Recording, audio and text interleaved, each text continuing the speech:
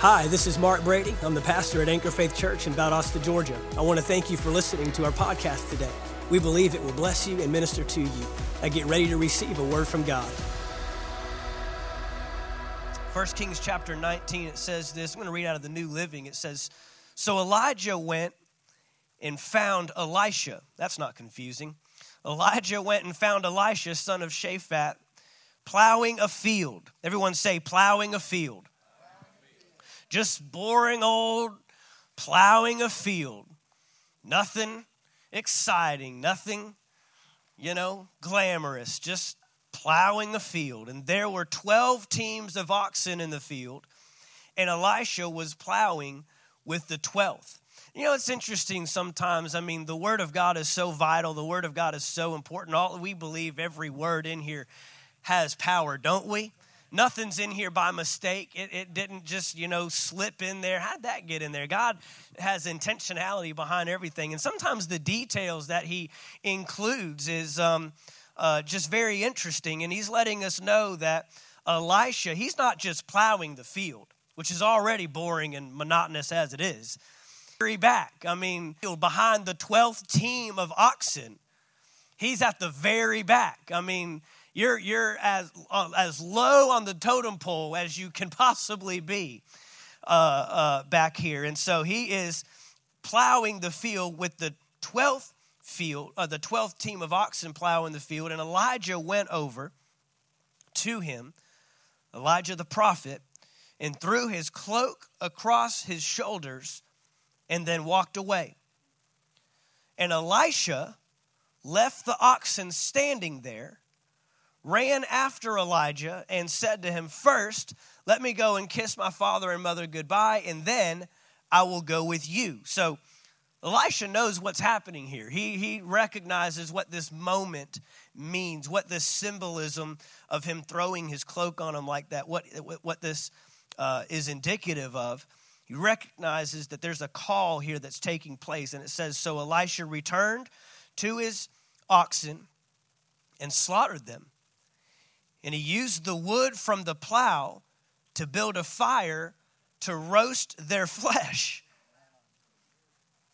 He passed around the meat to the townspeople. What once was designed as getting a job done is now filling them, is now feeding them. He passed around the meat to the townspeople, and they all ate.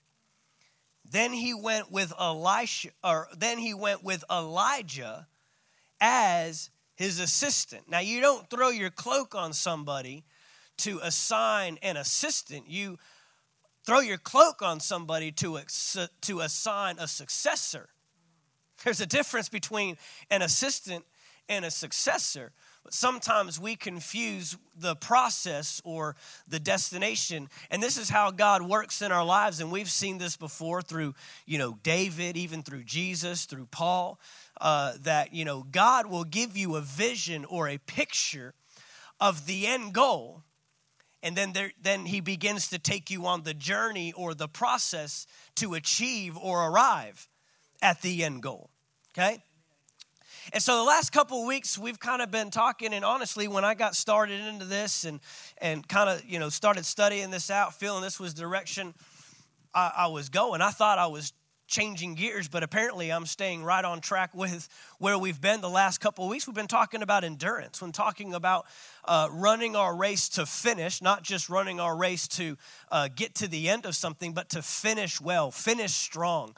And, we're in the last days of the last days. I don't know about you, but we're closer to the last days than anybody else ever has been, right? And so, you can say that as much as you want, but we're continually moving towards the end of this thing. And I just want to have a stirred up passion for finishing well, driving on with the things of God. And, that's not necessarily the natural progression of life. We tend to want to relocate and move from here to there. And, we don't ever just give God time to plant us and to work us and to really sell out to the vision and sell out to the purpose that he has for our lives. And so we were looking at this, and just kind of want to take us on a journey of how we move from discovering the call of God for our life to actually fulfilling the call of God, right? There's a difference between discovering the call and fulfilling the call. There's a difference between realizing or recognizing the call and then living that out and actually seeing that come to pass. And so here we have an example of a man, again, Elijah with a J. He's a prophet.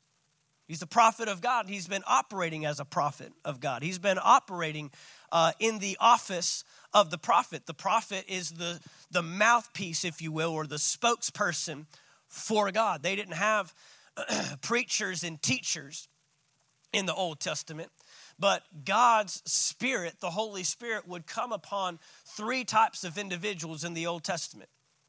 Prophets. Prophets was one of those offices.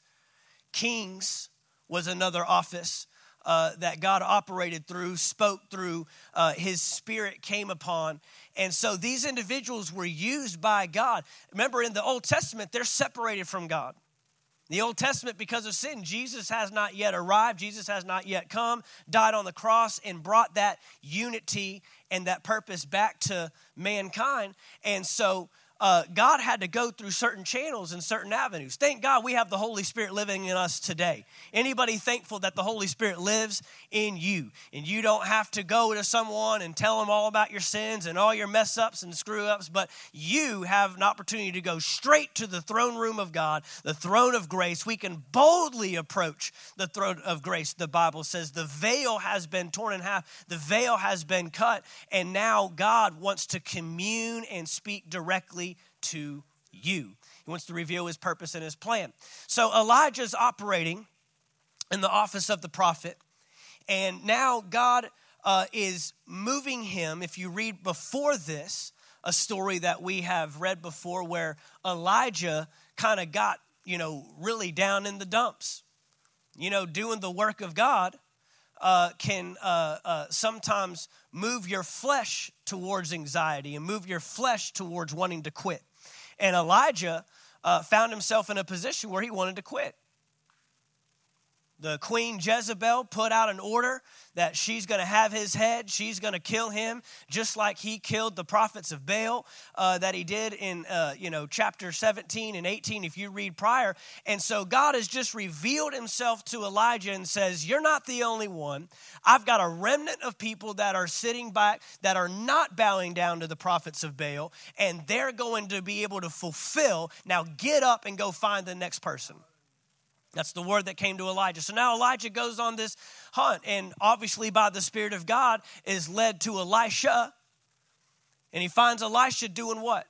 Plowing a field.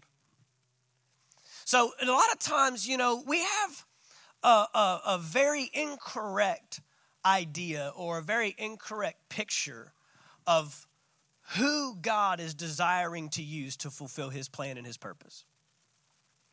And usually one of the first things we do is we write off our ability to fulfill his purpose because the plan seems so great. I mean, what in the world does a shepherd boy have any business doing in a throne room, in a palace, on a throne, leading and governing God's people?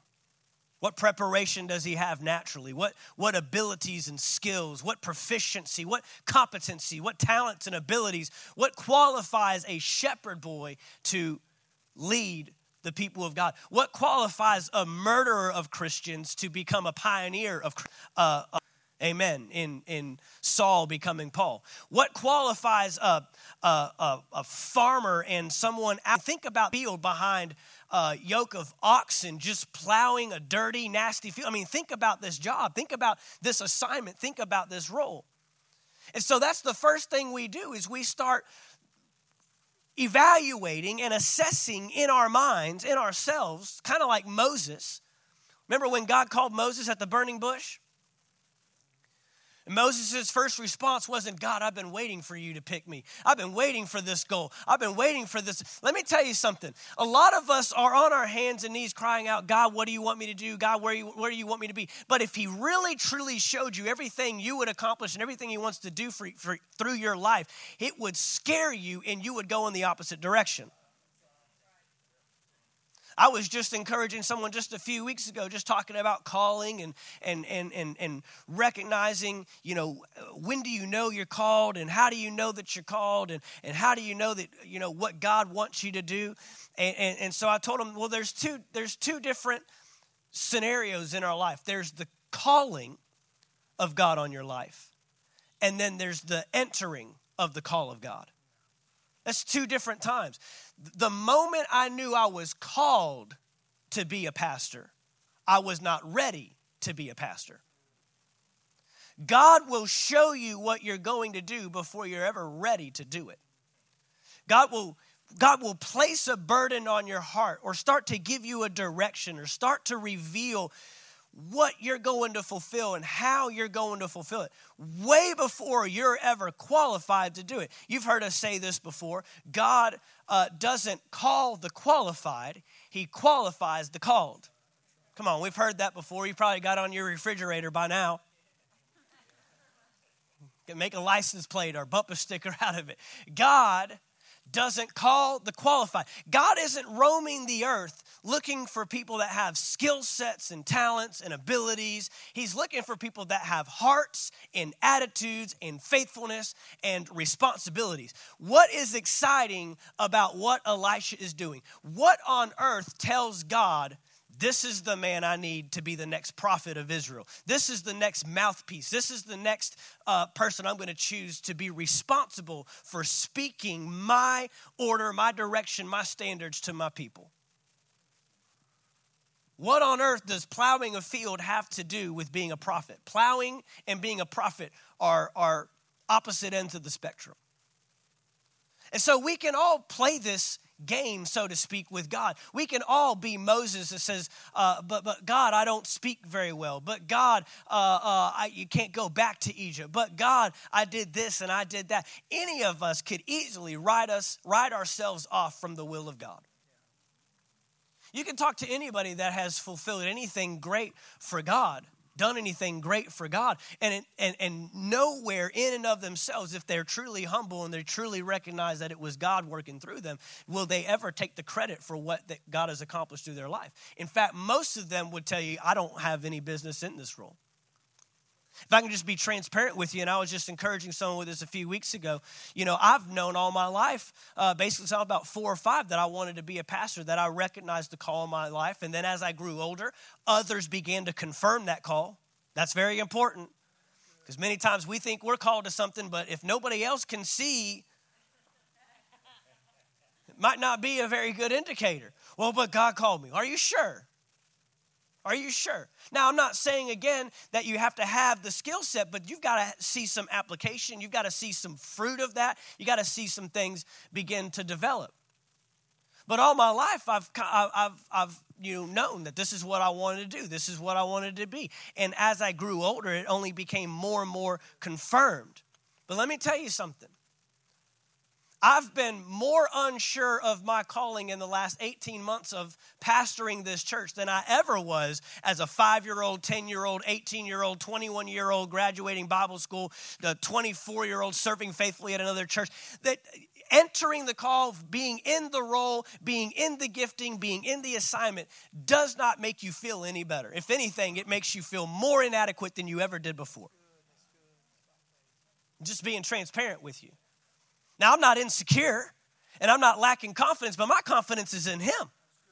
But the larger this church grows and the more that our influence grows, the less I feel like I'm the person for the job, if I could just be honest with you. And that's the way the call of God works. That's the way the assignment because it's not my call. I didn't put myself here. Man didn't put me here. God did.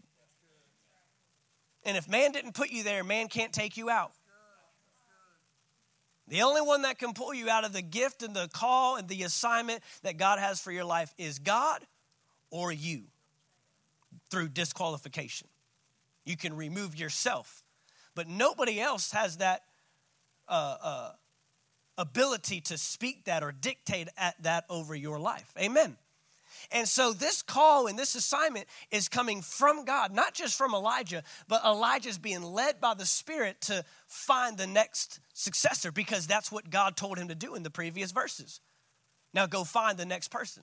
So he goes through, he finds a man plowing a field. The first thing I want us to see is that Elisha is not doing something glamorous. He's doing something monotonous. Elisha is not doing something glamorous. He's not doing something exciting. The will of God becomes revealed to your life by you doing what you're doing. If I can make that, I don't know how to make that any plainer. But the will of God is revealed in your life and through your life and to your life as you continue to be faithful with what you are responsible with. Be faithful right where you're at. This is where it starts. Elisha's not on his hands and knees crying out to God. God, I want to be a prophet. God, I want to be a man of God. God, I want to do this assignment. No, he is just being faithful with what he's doing. And we can't detach our current assignment from our future assignment. They're connected.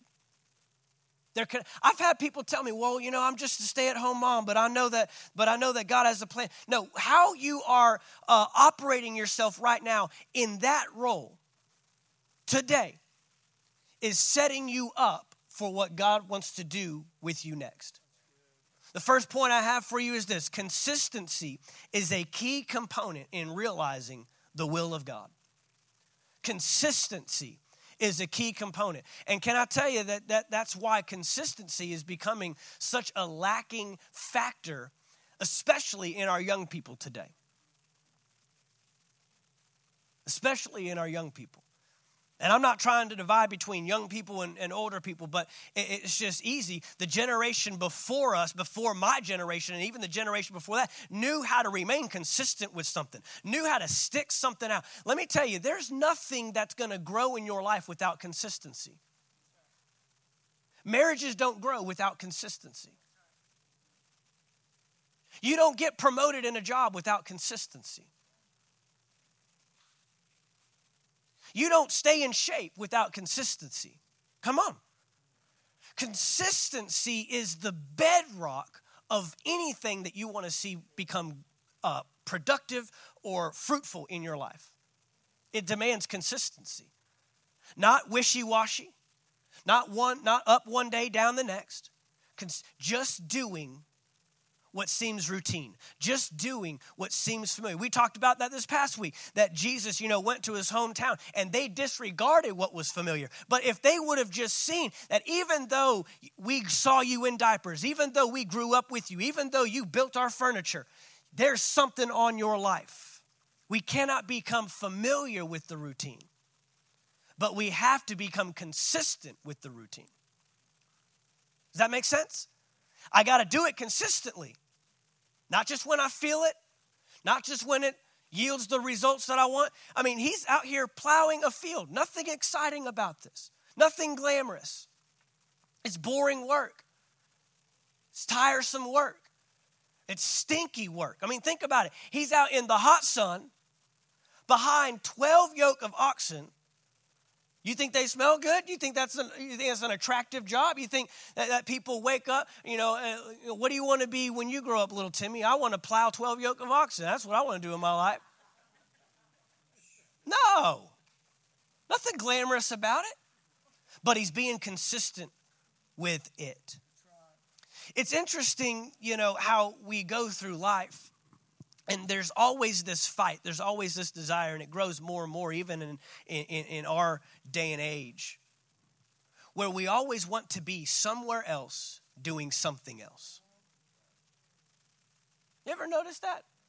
Young people want to be old, and old people want to be young. Come on now. Tall people want to be short. Short people want to be tall. You know what? We are so busy desiring what someone else is, and we don't realize that they're desiring what we have. Someone is desiring, man, I just wish I had work. And the other one's saying, I wish I had time to not work. Come on now. And so we have to resist this urge to always be looking somewhere else or looking to do something else, because God is wanting to choose you, and God is wanting to put his gifting and his calling and move you towards the assignment on your life, starting with where you're at right now. And we always think that the starting line's way out there. How would you live your life differently starting tomorrow if you realized the starting line was actually back there and you're actually already in the race? I think we would all live a little bit different. I think we would all live a little bit different if we realized the starting line's not up there. Okay, when I get that, when I make that amount of money, when I achieve that level of success, when I get that degree, when I get that level of influence, when I marry that person, when I have and we always put the starting line out there. How would we live different tomorrow if we realized the starting line was here and we've already gotten to here and we haven't made the amount of progress that we ought to because we've been wasting our time thinking it's out there? But if you realize that you're already running the race now, I bet you we would live with a different sense of urgency. We would handle what we have in our hands differently today. Because here's the rule, and you've heard us say it before. While we are looking for what's next, we tend to abandon what's now. While we are looking for what is ahead of us, we tend to abandon what we're already responsible for now. Are you being faithful with what you are responsible for? Is the question. Are you being faithful with the marriage you have now? Are you being faithful with the amount of finance you have now? Are you being faithful with the children you have now? Are you being faithful with the role at your job now?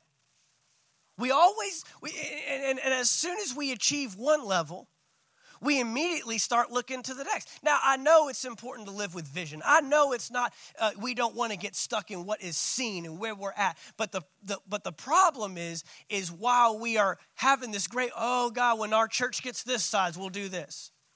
I mean, many of our people that have been here from day one remember how we operated our church when we only had 20 people.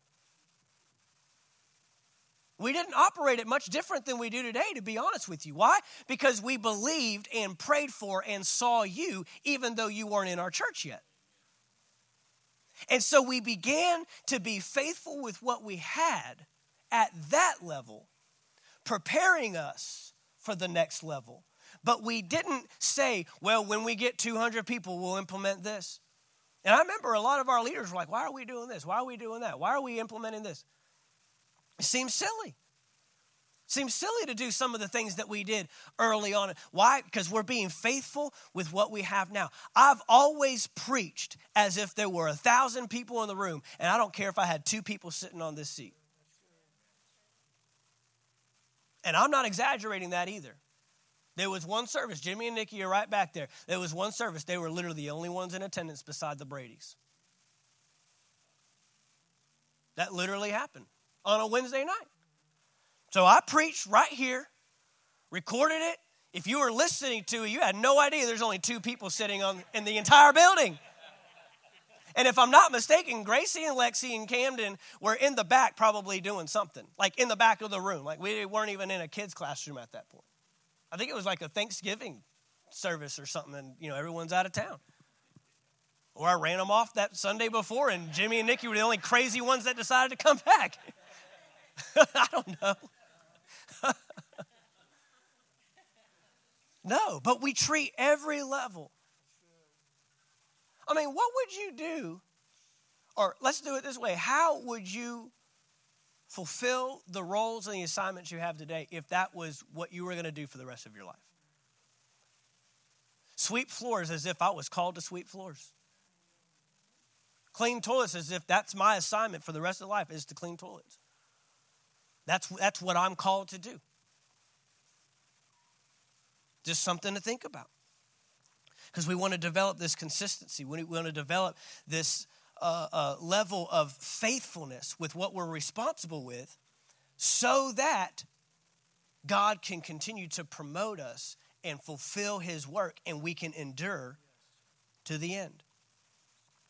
So while we're looking for what's next, we tend to abandon what's now. You've seen this before in Matthew chapter 25. Matthew chapter 25 and verse 15. This is the story of the parable of the talents. And a master goes off to a far country, a far land, and he gives to 3 different individuals, he gives them talents. He gives them something to care for, to steward over. And that's where we're all at. Everybody in this room has a talent. And I'm not just talking about talent, skills, abilities, gifts. I'm talking about something to steward over and care for. Everybody in this room has something. And you might have to think long and hard. That's okay. You've got something. You've got influence somewhere. I heard someone say one time that you have no right to leave the earth until the earth knows why you were here.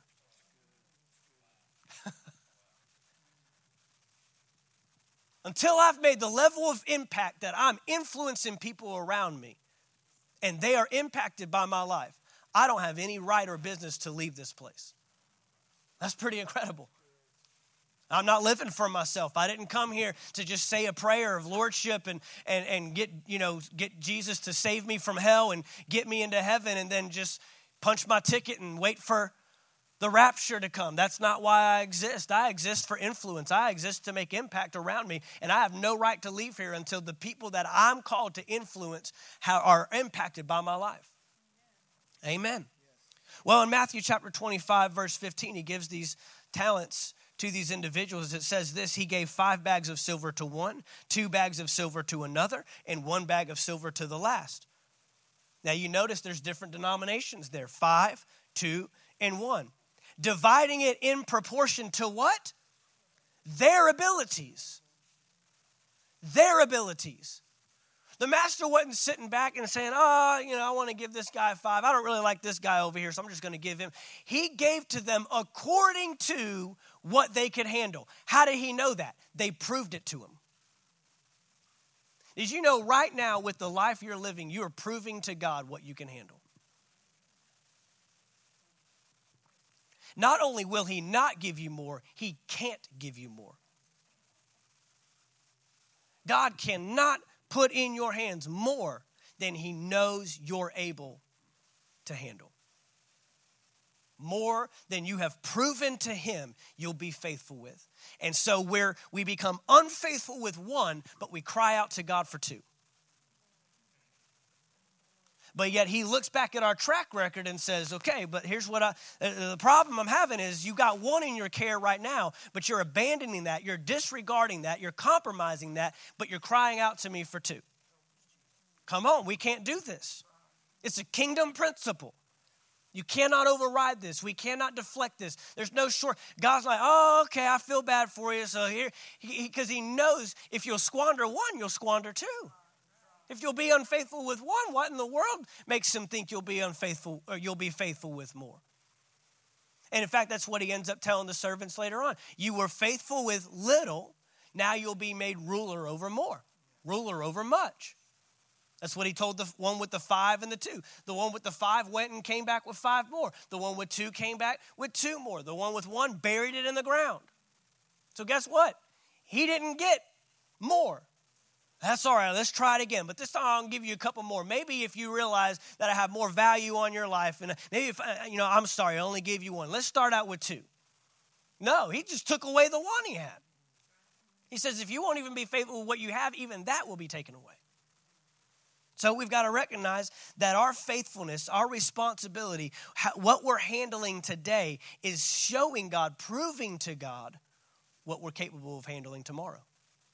So the will of God doesn't get revealed to me by me disregarding where I'm at and saying this is below me or this isn't enough or I don't want to deal with this, but if I had this, God, I would serve you. People say that. I've had people tell me. And it's always the ones that don't tithe that say, if I had $1 million, if I won the lottery, I've never had a tither say that, because they wouldn't have to tell me that, because they would show me by their track record that by whatever they have in their care, they're going to tithe off of it, not just when it's convenient, not just when it's comfortable, not just when it makes sense, not when they've got all their bills taken care of and now they've got my tithe left over. The tithe comes out first, and they're believing God to get the bills paid. Those people never have to come to me and say, Pastor, if I won the lottery, I know you would. I know that. But it's always one, Pastor, oh man, if I had $1 million, I'd help you meet this project. Well, just start with 10. Show God what you would do with $10. And maybe through that, God will say, now I can put more in their care. Now I can put more in their hand. You with me? So we got to be faithful with what we have now. We've seen that consistency is a key component in realizing the will of God. While we are looking for what's next, we tend to abandon what's now. I want to give you 3 categories that we tend to put our assignments in. 3 different categories, or 3 groupings of categories. I don't know how to, whatever header you want to put on there. 3 categories that we tend to put our assignments in. Our assignments. What are you assigned? What has been assigned to you today? That's where you start naming your kids. That's where you start naming your spouse. That's where you start naming your job. I don't care where you are. I don't care if you work at McDonald's. I don't care if you're the CEO of a Fortune 500 company. It doesn't matter. What are you responsible for today? Are you being faithful with what you are responsible for? What is your assignment? And there's 3 different groups of categories that we tend to categorize our assignments in. Category number 1, it's either in the I have to category or the I get to category. Your assignment today, is it an I have to or is it an I get to?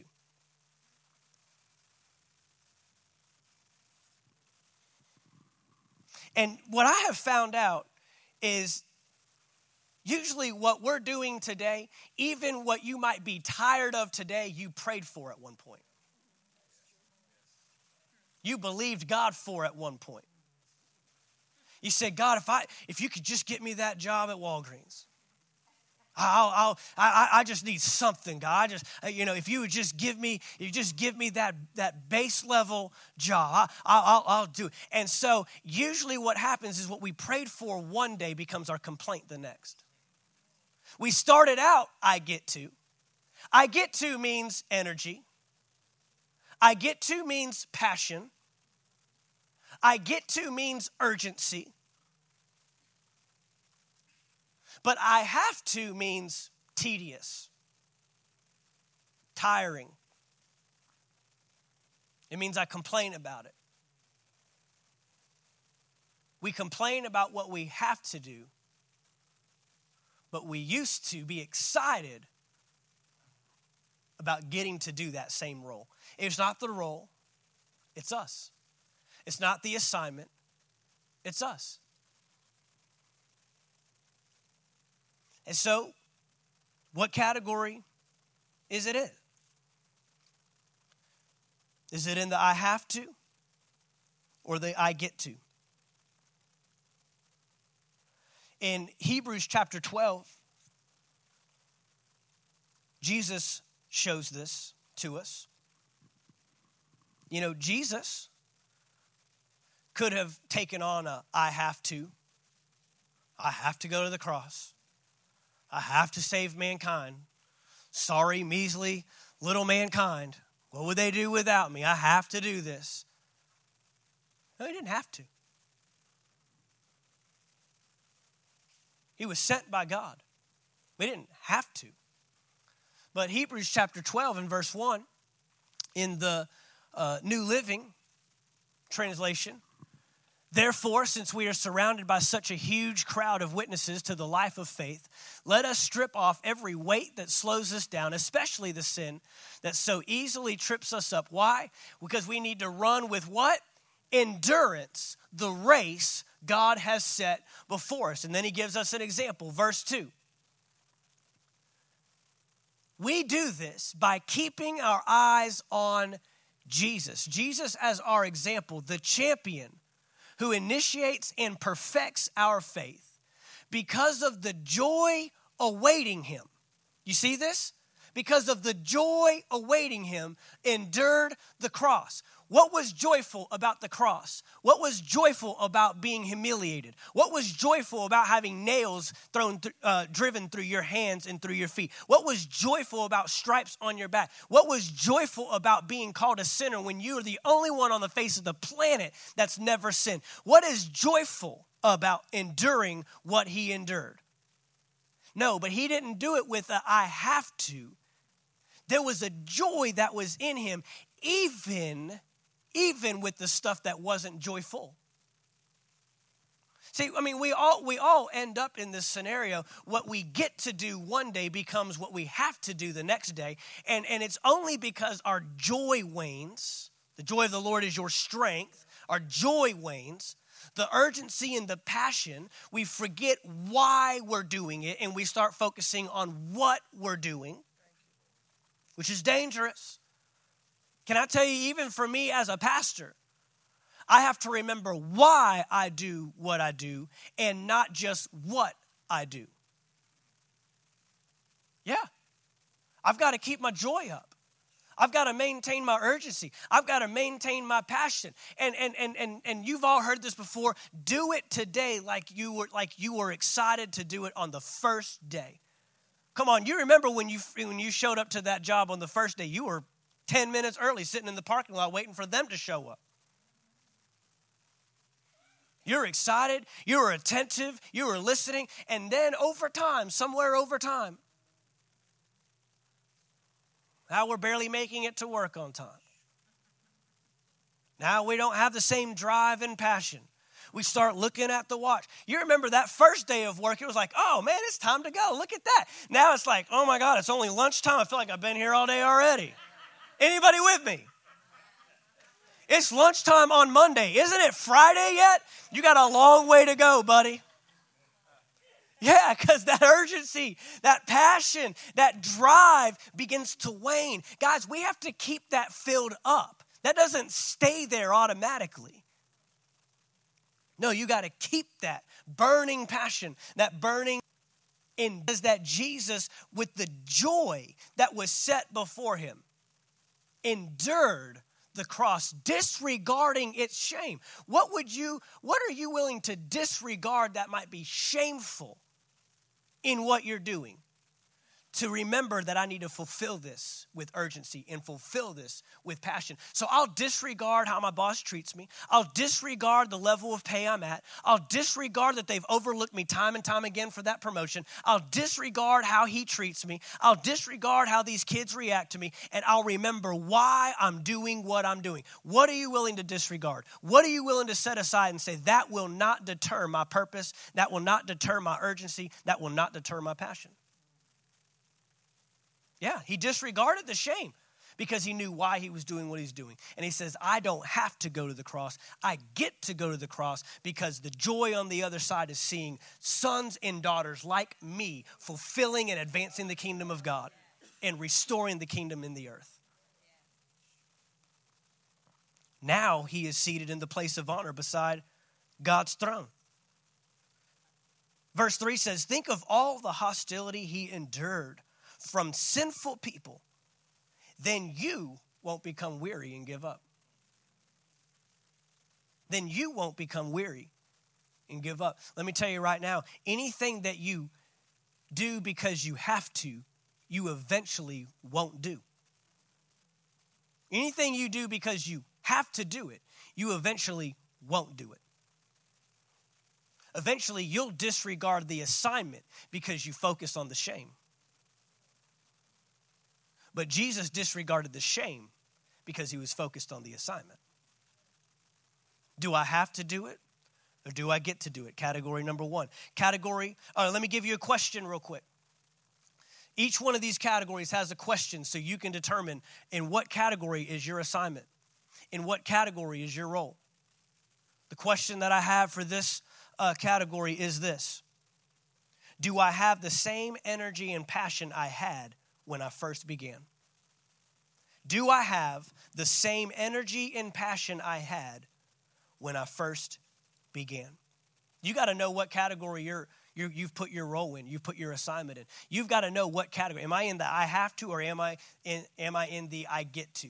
Do I have to parent these kids, or do I get to parent these kids? Do I have to be married to this person? Do I get to be married to this person? Do I have to go to that job? Do I get to go to that job? The question is, do I have the same energy and passion I had when I first began?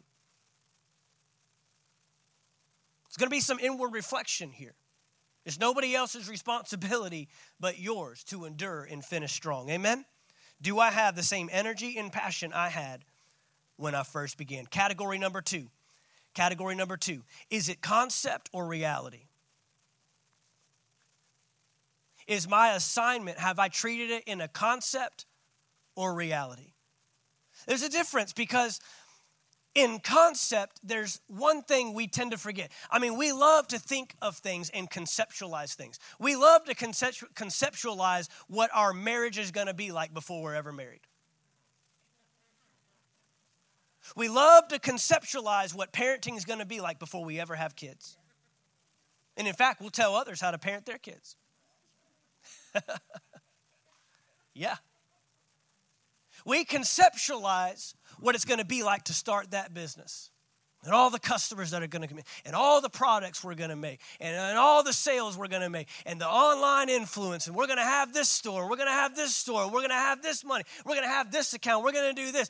But there's a difference between concept and reality. Usually when we conceptualize stuff, we don't conceptualize challenges. We usually don't think about what can break. We usually don't think about how that person might not treat me the way I want to be treated.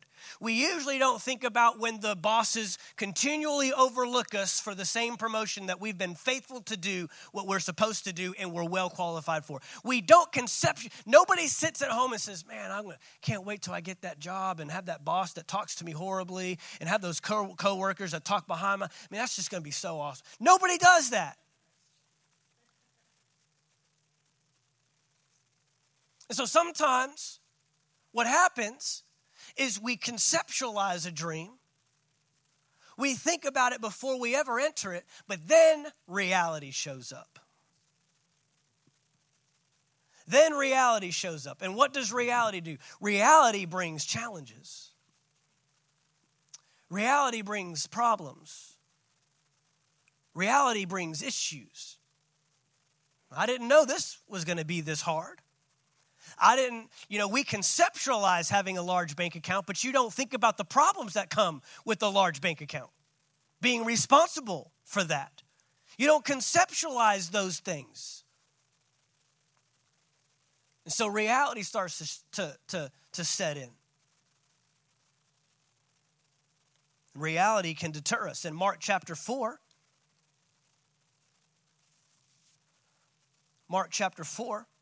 in verse 16, this is the parable of the sower. And in the Amplified, it reads this way. In a similar way, these in the second group are the ones on whom seed was sown on rocky ground, who, when they hear the word, immediately receive it with joy. See, you might have received the assignment or the call of God in your life with joy immediately. Man, at first, oh man, I can't believe they're selecting me for this. At first, it's, man, I can't believe I get to do this. At first, we have this, the concept mode, and we receive it with joy, and we're excited in the beginning. Immediately receive it with joy, but accept it only superficially. That's concept. Concept is always superficial stuff. Anybody watch the show Shark Tank? It's one of my favorite shows. Mark Cuban's one of my favorite ones on there because he's from Texas. And Mark Cuban's one of my favorite ones on there because he gets past all the glamour and all the, they all do that. That's why they're sharks. That's why they have what they have and do what they do. But he will rain on your parade in 2 seconds. They're giving this pitch. They've got the products. They've got the advertising. They got the mark. And look, when they're giving that pitch, they're not coming to those sharks with the problems. Now, I want to tell you, this is a hard market to sell to. We're in a very small niche. It's hard to get off the ground. They don't come with all those things. They come with the concepts. And the sharks are the sharks sitting on the opposite side because they know that there's concept and there's reality. And I'm not investing in your company because of your concept. I want to know how you're going to face the reality of not turning a profit for another 24 months. I want to know how you're going to face the reality of having such a small market. I want to know how you're going to face the reality of having 15 other people competing for what you're selling. I want to know how you're going to face the reality of not having it patented and anybody can copy what you're doing. That's what they come with, is the reality versus their concept. And the ones that can answer those questions strongly, that can show some fortitude to face challenges and to ride through tough times. That's what, because here's the thing, guys, you're not committed until you're challenged. You're not really committed until you're challenged in anything in life. The Word of God, your assignment, your role, you're not committed until you face challenges. We don't even know what we have in you until resistance shows up. How you respond when everything's going great, when your concept is going just according to plan, doesn't tell me anything about you. I want to know how you bounce back from trials. I want to know, do you have some persistence? I want to know, do you have some fortitude? I want to know, do you have some wherewithal? I want to know that you're going to stand even when everybody else leaves and everybody else abandons and everybody else gives up. Are you going to remain fixed? This is what it says. It was superficial, and they have no real root in themselves, so they endure only for a little while. And when trouble or persecution comes because of the word, immediately they are offended and displeased at being associated with me and stumble and fall away. Can't get any more real than that. Man, they received it with joy. Man, this is exciting. He's talking about people that come into the kingdom for what you can get. He's talking about people that come into the kingdom for the concept of following Jesus. But when the reality of persecution shows up, when the reality of problems start to arise, when the reality of the trouble, it says the trouble came because of the word. That because I'm doing what God called me to do, I'm going to face resistance. Trouble and resistance is not always an indicator or a sign that you're doing something wrong. It's not always an indicator you're doing something right. You got to know the difference. That's part of following God. But sometimes it's the devil that wants to make you comfortable, and it's God that wants to disrupt your stuff. And if we confuse the two, we will be greatly moved off of the will and purpose that God has for our life. Category number 2, is it concept or is it reality? Am I living in the concept of this assignment as a mother, as a wife, as a husband, as a business owner, as an employee, or am I living in the reality of it? And the question I have, do I quit when it becomes difficult? That's the inward reflection. Do I quit when it becomes difficult? Do I quit when they don't get me? Do I quit when they challenge me? Do I quit when they correct me? Do I quit when I don't get my way? Do I quit when problems arise? Do I quit when it becomes difficult? Amen? Category number 1, do I have to or do I get to? Category number 2, is it concept or is it reality? And category number 3, last one, is it routine or is it discipline? Is it routine or is it discipline? I want to tell you the difference between the two. Routine is when it becomes familiar. Routine is when it becomes easy. Routine is when you can do it without even thinking. There's no urgency, there's no tenacity, there's no drive. Now, the problem with routine, the confusing part about routine, is results are still produced. results are still produced. But just because results are being produced doesn't mean you won't burn out from doing the role or the assignment. You know, burnout comes to busy people. Burnout happens to people that are busy. And you've heard us say before, one of the greatest mistakes of mankind is the fact that we're busy but not effective. I don't want to live my life just being busy. I want to be effective. I want to be purposeful. And we're talking about enduring. We're talking about finishing strong. So, is my assignment, has it just become casual? It demands little effort. Doesn't mean that you're not putting forth any effort. Well, let me tell you something right now. You know, working out in the gym, lifting a certain weight. You know, when I first put 135, on a bar and bench pressed it, at one point in my life, it demanded everything I had to get it up once. Demanded everything I had to get 5 reps. Demanded everything I had to squeeze out those last 2 to get to 10. Now I'm at a point I can knock out 10 reps. No problem. I'm still putting forth the effort, but it doesn't require the strain and it doesn't require the same level of effort. And so what happens is when something starts to become casual, something starts to become easy, something starts to become familiar, routine, the result is still there. I'm still lifting the weight, but it's not quite producing what it once produced before. I'm still seeing results.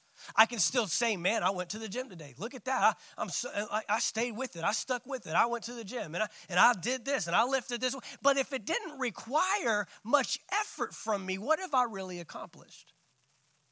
On the other hand, discipline is when it demands drive and tenacity.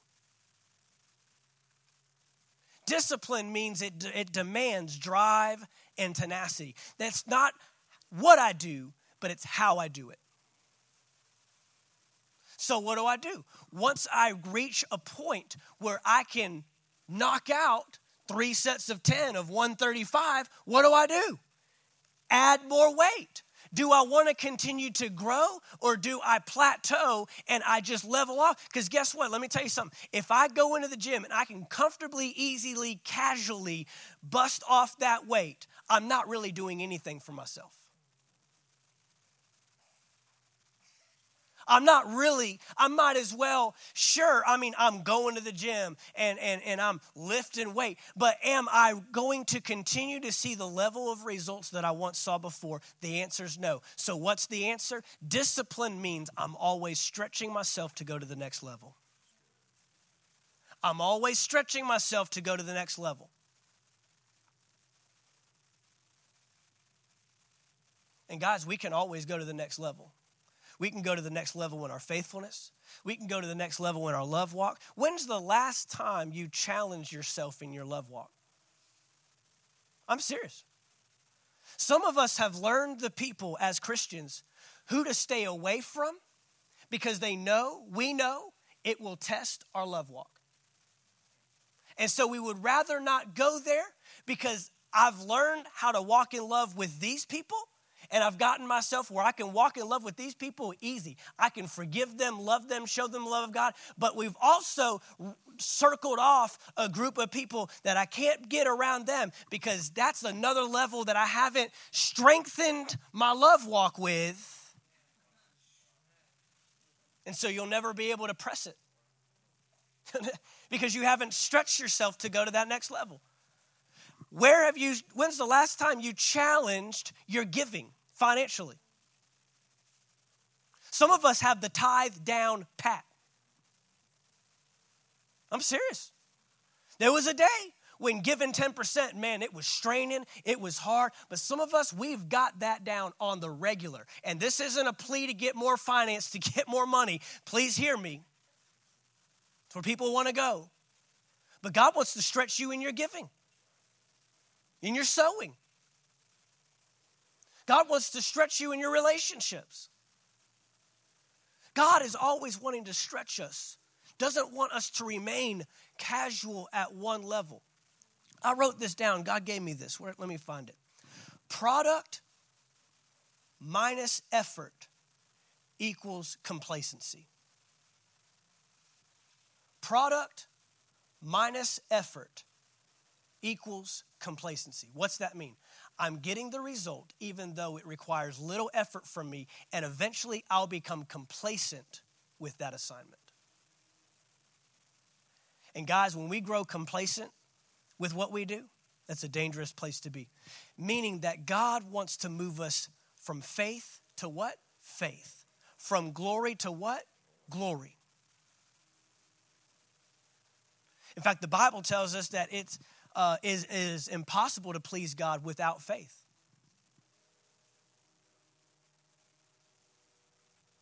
Is what you're doing today, does it require faith? Does it require faith to give what you give? Does it require faith to do what you do? Does it require, because if it doesn't, God might not be getting any pleasure out of it.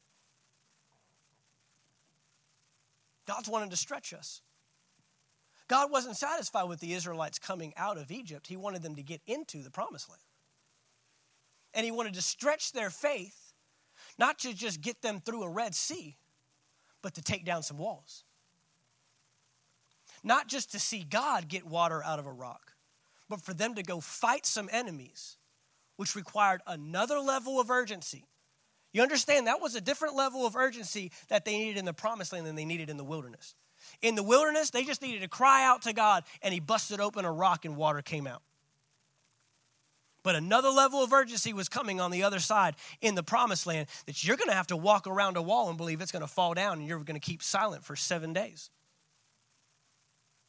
You're going to have to fight some battles, literally using swords and spears and shields. I thank God for the miraculous. I thank God when God shows up and does things that nobody can do. But there's also times where I've got to put in some effort. And God's wanting to increase the level of effort that I'm putting in. God doesn't want me to stay where I'm at. Discipline demands intentionality. Galatians chapter 6, verse 9 says this. Galatians chapter 6, verse 9. You've seen this verse in the New Living. So let's not get tired of doing what is good. Did you know you can get tired of even doing what is good? See, a lot of us, we confuse it. I'm tired of this, so I must need to move on to something else. No, keep at it. At just the right time, we will reap a harvest of blessing if we don't give up. Have you seen the concurrent theme through everything we've ministered tonight? Don't give up, press on, endure. Paul said, I press on toward the mark of the high calling of God in Christ Jesus. I'm not giving in. I'm not laying down. But then Paul also had to recognize when he had grown comfortable at a level and he needed to stretch himself to the next one. So here's the question. Category number 3. Is it routine or is it discipline? Here's the question we need for inward reflection. When was the last time I challenged myself to go to the next level? When was the last time I challenged myself to go to a lot of times we only go to the next level when it's demanded of us. When's the last time you challenged yourself? Not because your pastor said it, not because a boss said it. When's the last time you put in more effort than what was asked of or required of you? When's the last time you went above and beyond to prove to yourself you could do it? Getting up earlier, going to work earlier, giving above and beyond, whatever that looks like. In every assignment, it's different. Every assignment. When was the last time I challenged myself to go to the next level? I wrote this thought down as well for this category, for routine or discipline. The less thought you give to your actions, the more routine you've become with your assignment. The less thought you give to your actions, the more routine you have become with your assignment. God doesn't want us to do anything out of routine. Again, consistency is needed, but what's the level of effort that you're giving to accomplish it? And guys, the product that God isn't looking for isn't what we can produce with our hands, but it's what is produced in our heart.